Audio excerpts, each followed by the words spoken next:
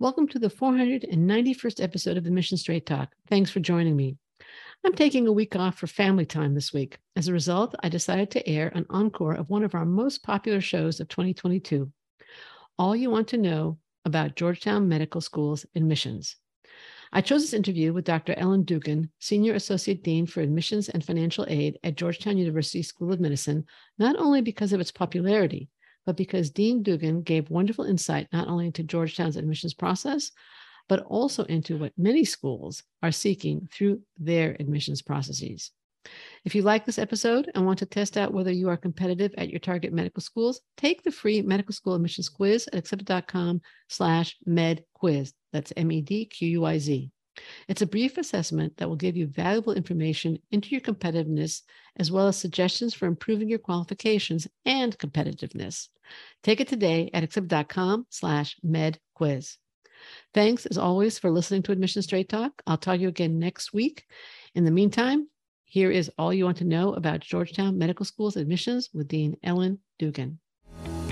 Welcome to Admission Straight Talk, the podcast dedicated to graduate admissions and helping you approach the application process thoughtfully and successfully. Your host is Accepted's founder and world-renowned admissions guru, Linda Abraham. At Accepted, our mission is to get you to that unforgettable moment when you read your acceptance email and shout, "Yes, I'm in!" Confident you'll be attending the perfect program to help you launch the career of your dreams. Welcome to the 459th episode of Admission Straight Talk. Thanks for joining me. Are you ready to apply to your dream medical schools? Are you competitive at your target programs? Accepted's Med School Admissions Quiz can give you a quick reality check. Just go to accepted.com/medquiz, complete the quiz, and you'll not only get an assessment, but tips on how to improve your qualifications and your chances of acceptance. Plus, it's all free. Again, use the calculator at accepted.com/medquiz to obtain your free assessment. Our guest today is Dr. Ellen Dugan, Senior Associate Dean for Admissions and Financial Aid at Georgetown University School of Medicine. She is a Hoya through and through. She earned her MD at Georgetown University School of Medicine and then completed her residency training in emergency medicine, also at Georgetown. Following 4 years of service in the National Health Service in rural West Virginia, Dr. Dugan returned to Georgetown and has been on the faculty at Georgetown since 1990. She served on the admissions committee for 10 years prior to becoming the associate dean. In addition to her admissions duties, she is an associate professor in the Department of Emergency Medicine and formerly served as the vice chair and interim academic chair in the Department of Emergency Medicine at Georgetown. Welcome, Dr. Dugan, to Admission Straight Talk. Thank you very much. Pleasure to have you here today. Can you give us an overview of Georgetown University School of Medicine's curriculum program, just for those listeners that aren't that familiar with it? I'm happy to. That's our new curriculum, which basically they started revising it in 2015-16, and our graduating class of 2021 was the first class to go all the way through. So it's fairly new. It's divided up into 3 phases. The foundational phase, or the first 18 months of first and second year, is made up of 6 blocks of core content. They're organ system-based modules that integrate basic science disciplines with doctoring training, if you will. And the doctoring courses are called Cura Personalis, referring to and uniting to develop professional skills that are unique to doctoring, like physical diagnosis, communications, ethics. This runs through all the blocks. There are also intersessions that are a week long that are emphasizing topics critical to physicians in healthcare. An example would be like the opioid epidemic, and then they have medical student grand rounds all through the first 3 years. Then the core clinical phase is the 3rd year, which is blocked out into 48-week core clerkships. Those would be medicine, surgery, OBGYN, pediatrics, family medicine, psychiatry, neurology, and 3 2-week selectives or electives. And then there's the advanced clinical phase, which is the 4th year, and that's made up of 37 weeks. And 3 of those 4-week blocks are required. 1 is 4 weeks in emergency medicine, and then the other 2 are 4-week blocks in doing acting internships, where they function as interns so that they get the confidence and the skills to hit the ground running for residency. And then the best part of it, they have 24 weeks of electives, so they can really basically design their entire 4th year course other than those first 3 blocks that they have to do. So it's really gives them great freedom. And is the elective block always at the end of the 4th year, or does that vary depending upon the student? varies. They can do the emergency medicine later on. What they want to do in those first few blocks is when they're getting ready for residency, they sort of hone those blocks into the specialty they want to go into so that they have letters and clinical experience in that particular field. Yeah, that makes sense. Mm-hmm. Now, what would you like listeners to know about Georgetown that many applicants don't realize, or what myths would you like to dispel? I mean, there are always certain memes out there about schools that are not necessarily correct. Well, the biggest one is that you don't have to be Catholic to be at Georgetown. Okay. We are one of 4 Jesuit medical schools in the United States, and that gives us that distinction. Another myth that people don't realize is that we accept both international and DACA students. And that I think the key thing that is that we're not looking for who would fit our school, but we're looking for applicants that have different backgrounds, different lived experiences that add to the class in their own unique ways. And the most important thing for us, because we are a Jesuit institution, is that they embody our Jesuit mission of cura personalis, our care for the whole person. And we're not just caring for patients physically, but we are also caring for their emotional, spiritual, social well-being. And the other big dedication to service is our students work with the underserved and the marginalized populations. It's a really big part of their education. An interesting fact is that this first year class, 70% of them did not come into us straight out of college. They come from all different experiences where the gap year used to be frowned upon. It now seems to be the norm more than the exception. And then I think there's a preconceived notion that this school is extremely competitive, and that although it's really difficult, the student body isn't. It's more a collaborative environment and culture, and the preclinical curriculum is pass-fail. And we don't submit rank lists to residency programs, so they're not ever really being pit against each other. And the hope with the pass-fail is that the students are learning to learn, not to learn to take step 1. And with that stressor removed, that they will actually retain the information and assimilate it into their knowledge base. All right, great. Now, you've mentioned Cura Personalis and the Jesuit mission several times. In a really practical way, I mean, you mentioned it in terms of the program. I think one of the blocks is kind of devoted to it. But in a really practical way, how does it show up as a difference in the teaching? Is it possible to give an example? Well, there's a few things that we do, but it's based through the curriculum, as I just mentioned, but they are required as part of their graduation requirement to do 20 hours of service to the underserved. Most of our students end up doing more than that. We have a Hoya clinic, which is a student-run clinic. The 4th years run it with attendings that supervise. And first, second, third, and 4th years can all volunteer.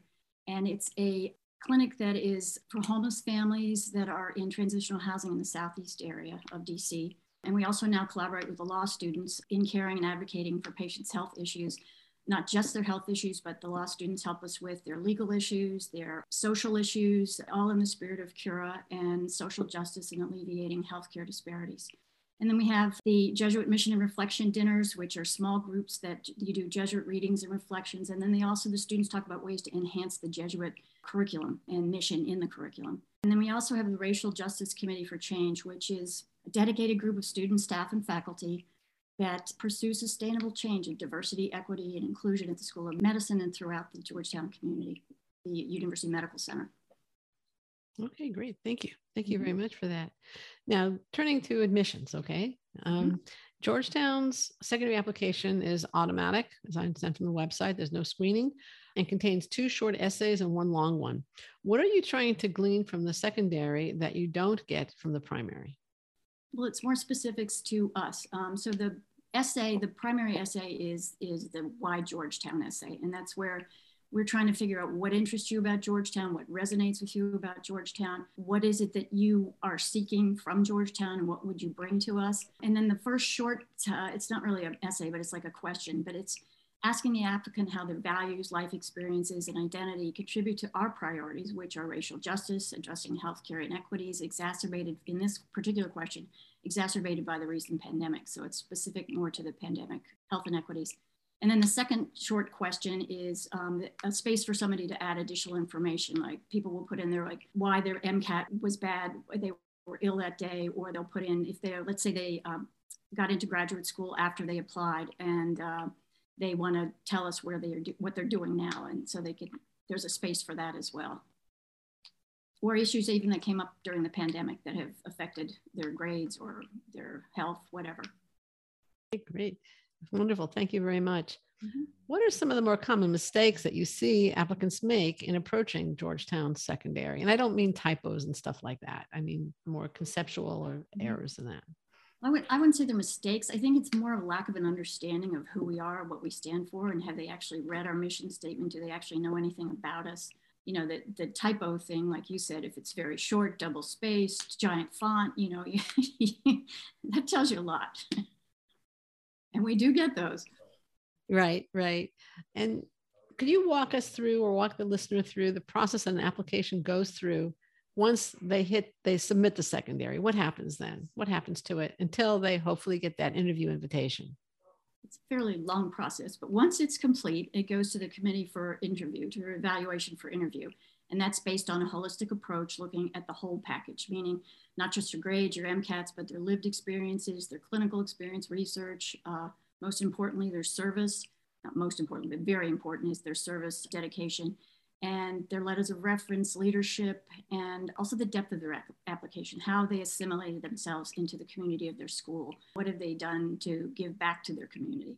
But we also take into consideration difficulties people have had with COVID, meaning, you know, family issues, loved ones being ill, Wi-Fi, people that went home and didn't have a designated quiet space. And so that's all part of it too. And also a lot of the schools went pass fail across the board, and you didn't have an option to do grades, to get grades for your science courses. So we also take that into consideration as well, because that was a huge difficulty that students faced and are still facing, actually. Right. Makes sense. Well, just going back to the COVID, thought occurred to me. One of the things about COVID, it also, I think, gave applicants an opportunity to show initiative, to show commitment to community service. So I think, you know, you've encouraged them to provide context for, let's say, a dip in grades or whatever was caused by the pandemic or a bad MCAT. But it's also an opportunity for them to highlight their commitment to the values that Georgetown represents and holds dear, as well as, like I said, initiative. So that I'm constantly telling applicants, balance that. Yes, and that so many of them have done so many wonderful things. Yeah. Even online tutoring and underserved children, and, you know, just things that they couldn't go out, they had things to do, or they were in vaccination clinics helping out, and all those things that are just adds to especially who we are and what we would like to see. And it's, you know, all about community service, not just to the underserved, but the service to your community as well. Whatever it is, whether it's well-served or underserved. Mm-hmm. Now, this episode will air March 1. I assume by then interviews are finished at Georgetown for this cycle. Mm-hmm. How should an applicant approach reapplication to medical school, and specifically to Georgetown, if they haven't gotten an interview invitation or they've already heard that they're rejected? What we tell applicants or reapplicants, especially, to just go back to our website, take a real good look at it critically in terms of their application in reference to what we're looking for. Look at their experiences and see where they might have gaps as to what we're looking for, because not all schools are looking for what we are, and we're not looking for what all other schools are looking for.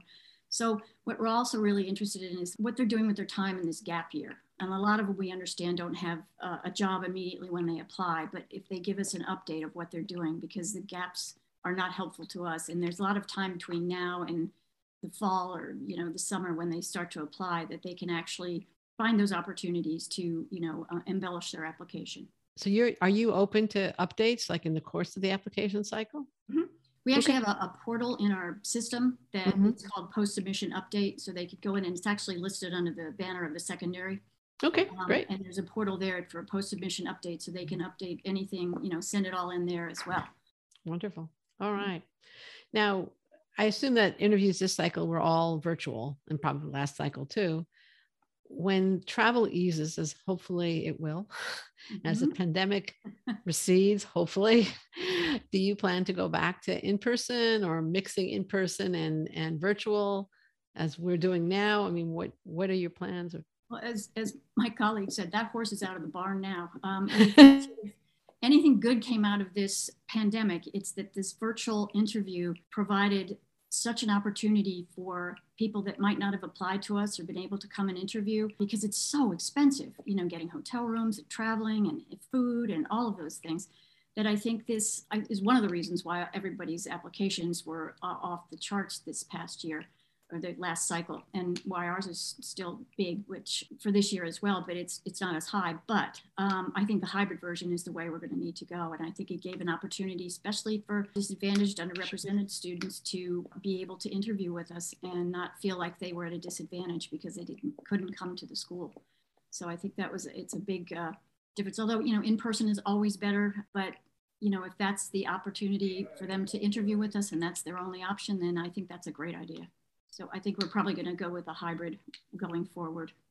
Right. There's no question that the financial burden of going to schools, especially for multiple schools that invited an applicant to interview, was significant. Mm-hmm. But there are advantages also made for the applicant to see the school, meet with students, et cetera. So right. We were thinking of doing something in the spring that would be, I don't think we're going to be able to do it because visitors are still not really back on campus because the Omicron went up again on campus, not a lot, but that we would have small groups come, sort of like a second look day where they're already accepted applicants. So there's no advantage to coming or not coming accepted. So we invite them to come and we'd have a tour of the school, another student panel. They could talk to students and, do a few more things that is like a second look day, but not virtual. So we're hoping that maybe we might be able to do this later in the spring. How do you look at candidates who faced mental health issues in the past? As you know, no one is required to disclose any health or mental health issues. So if they choose to share that with us, it depends on how they present it and what it is they're trying to tell us by giving us this information. So we have to look at this on a case-by-case basis because it's very personal and it's something we take very seriously. But again, it's on a case-by-case basis. But it's not an automatic no either. No. Right. And basically the same question, but for a different category of applicant. Both of them are very troubled by this aspect of their application. And the second group would be somebody who has an academic infraction or perhaps a misdemeanor on their record. Mm-hmm. Or a felony. Or a felony, it's true. Again, you've seen it all. I'm sure if you've been doing this long enough, you've seen it all. Oh, yes. But the misdemeanor is interesting because if it's a misdemeanor, some states will say a speeding ticket is a misdemeanor where other states don't. So it sounds really terrible if you have a misdemeanor listed on there. And right. So it's in the explanation of what that academic infraction is, what the misdemeanor is, what the felony is. Again, it's more on a case-by-case basis, how it's presented. And basically, sometimes they'll say, are they remorseful? What did they learn from this? Those sorts of things. Would distance from the event also play a role? Yeah. Mm-hmm. Mm-hmm. Yeah. The further you are from it with a good, clean record, the better it is, I would assume. Mm-hmm. Okay. How was, you alluded to the application volume a minute ago. How was application volume this cycle compared to 2021, which was the big one, and the 2019-2020 cycle the year before it? COVID was just kind of coming on at the end of that cycle. 2021, we had 17,881 applications. Wow. So we were up 24%, and applications were up nationally 18%. And then this current cycle, we have 15,993 applicants. So we're down 11%. Nationally, they're down 12%. So comparing that to the pre-pandemic 2019 to 2020, we had 14,464 applications. So we're actually, this current cycle, if you leave out the 2021 cycle, right, we're up about 10.5%. So usually that up or down is about 2 or 3%. So it's very interesting to see. And I think, I was looking at the numbers recently and they're kind of going like this, basically, maybe a little squiggle along the line. And then all of a sudden it's whoop. So yeah. All right. That's pretty much what I expected. And do you have any idea what's coming next year, next cycle? No, we don't. I think a lot of it is going to depend on, the students, even last year, it's the whole grading thing for them too. And the courses that they're able to take and their experience have been discontinued because of it all. And it's still up and down that way. And like right now with Omicron going down, it looks like they may have the opportunity to have those experiences again in person.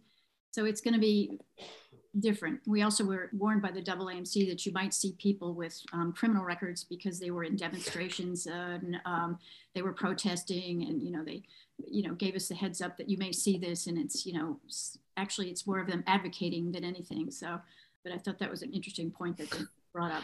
Yeah, that is. Yeah, you're right. On a forward-looking note, obviously, if the last cycle is just about over in terms of your evaluation process, and it's pretty close to it, next cycle is just around the corner. What advice would you give to med school applicants planning to apply to Georgetown this upcoming cycle for 2023 matriculation, or even looking further ahead to 2024 matriculation? So it's kind of two different categories, but if you could. And it's, you look at these students that went through their first year of medical school, and it was all virtual. Last year, they brought them in for anatomy in January, the first year students. If they wanted to be in there, they had the option of doing it. I'm not sure how you do anatomy and dissections virtually, but they gave them the option, and most of them all came in for it. But that was the first opportunity they had to be together. So I think looking forward, hopefully we will be rid of this plague that we are all going through, and that they will be able to all be together from day one. Right now, the students just went back again. They were pulled out, but they went back January 31st to in person. So it's going to be, I think, and a lot of people were looking at this as happening and saying, I think I might put off applying to medical school for another year just to make sure that I don't want to be sitting in my bathroom all day long and listening to Zoom sessions.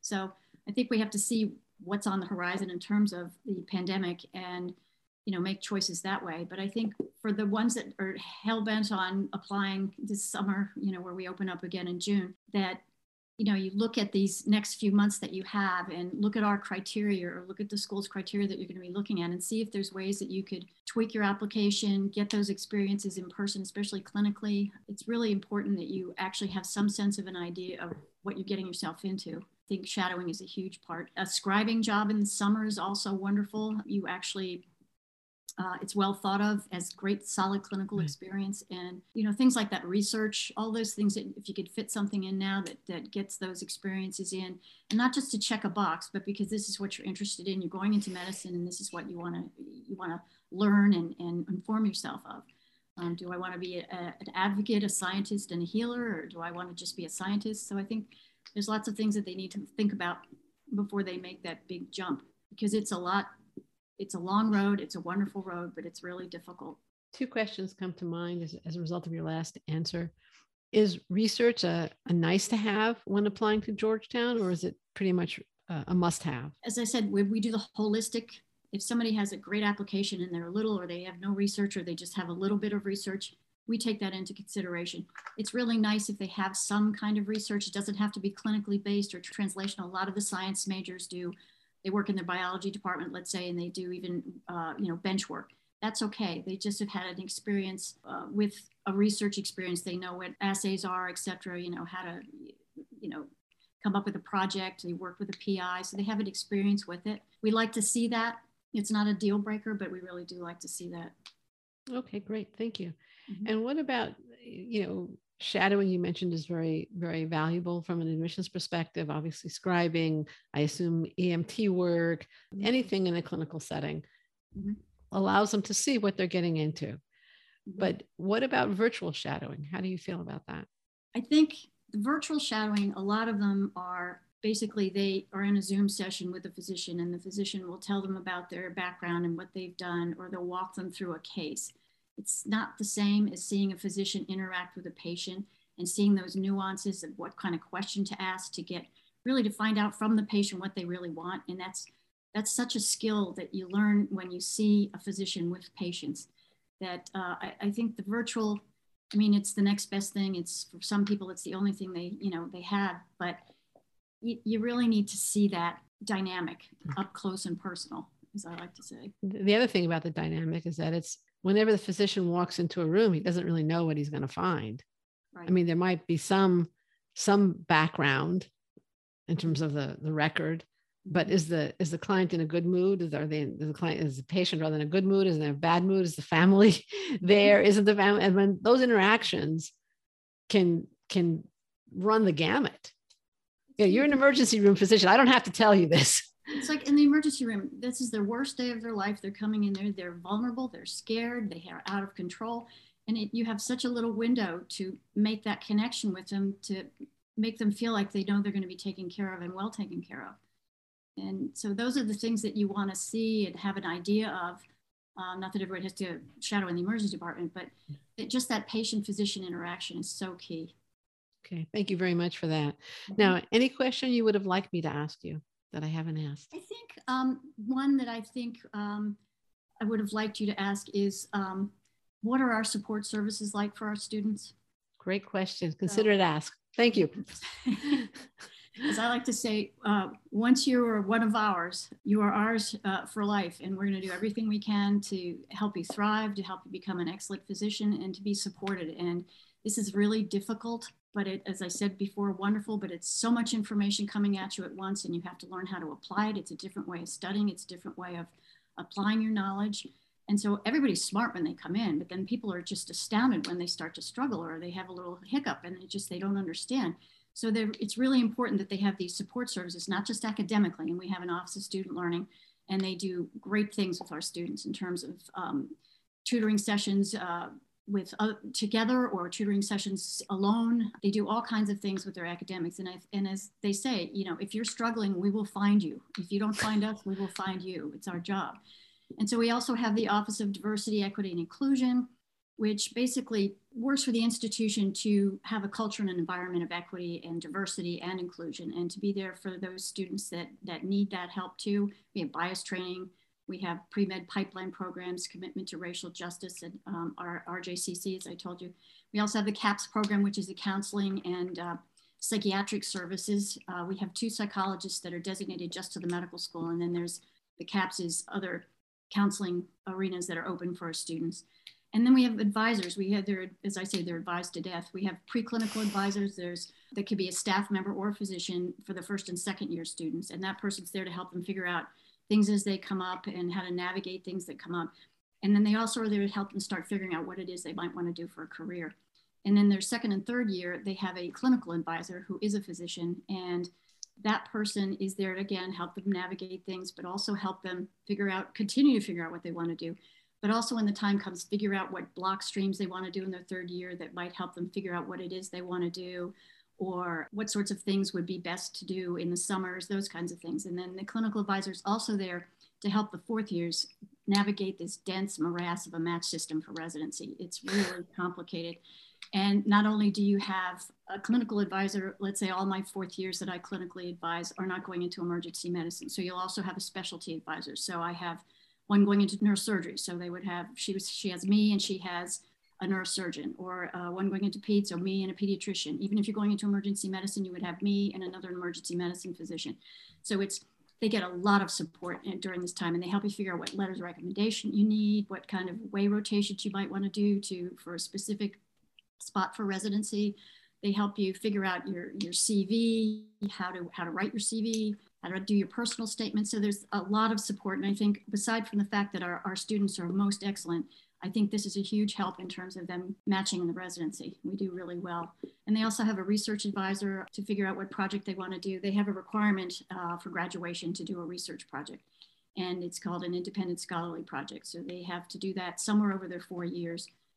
So there's a research advisor for that.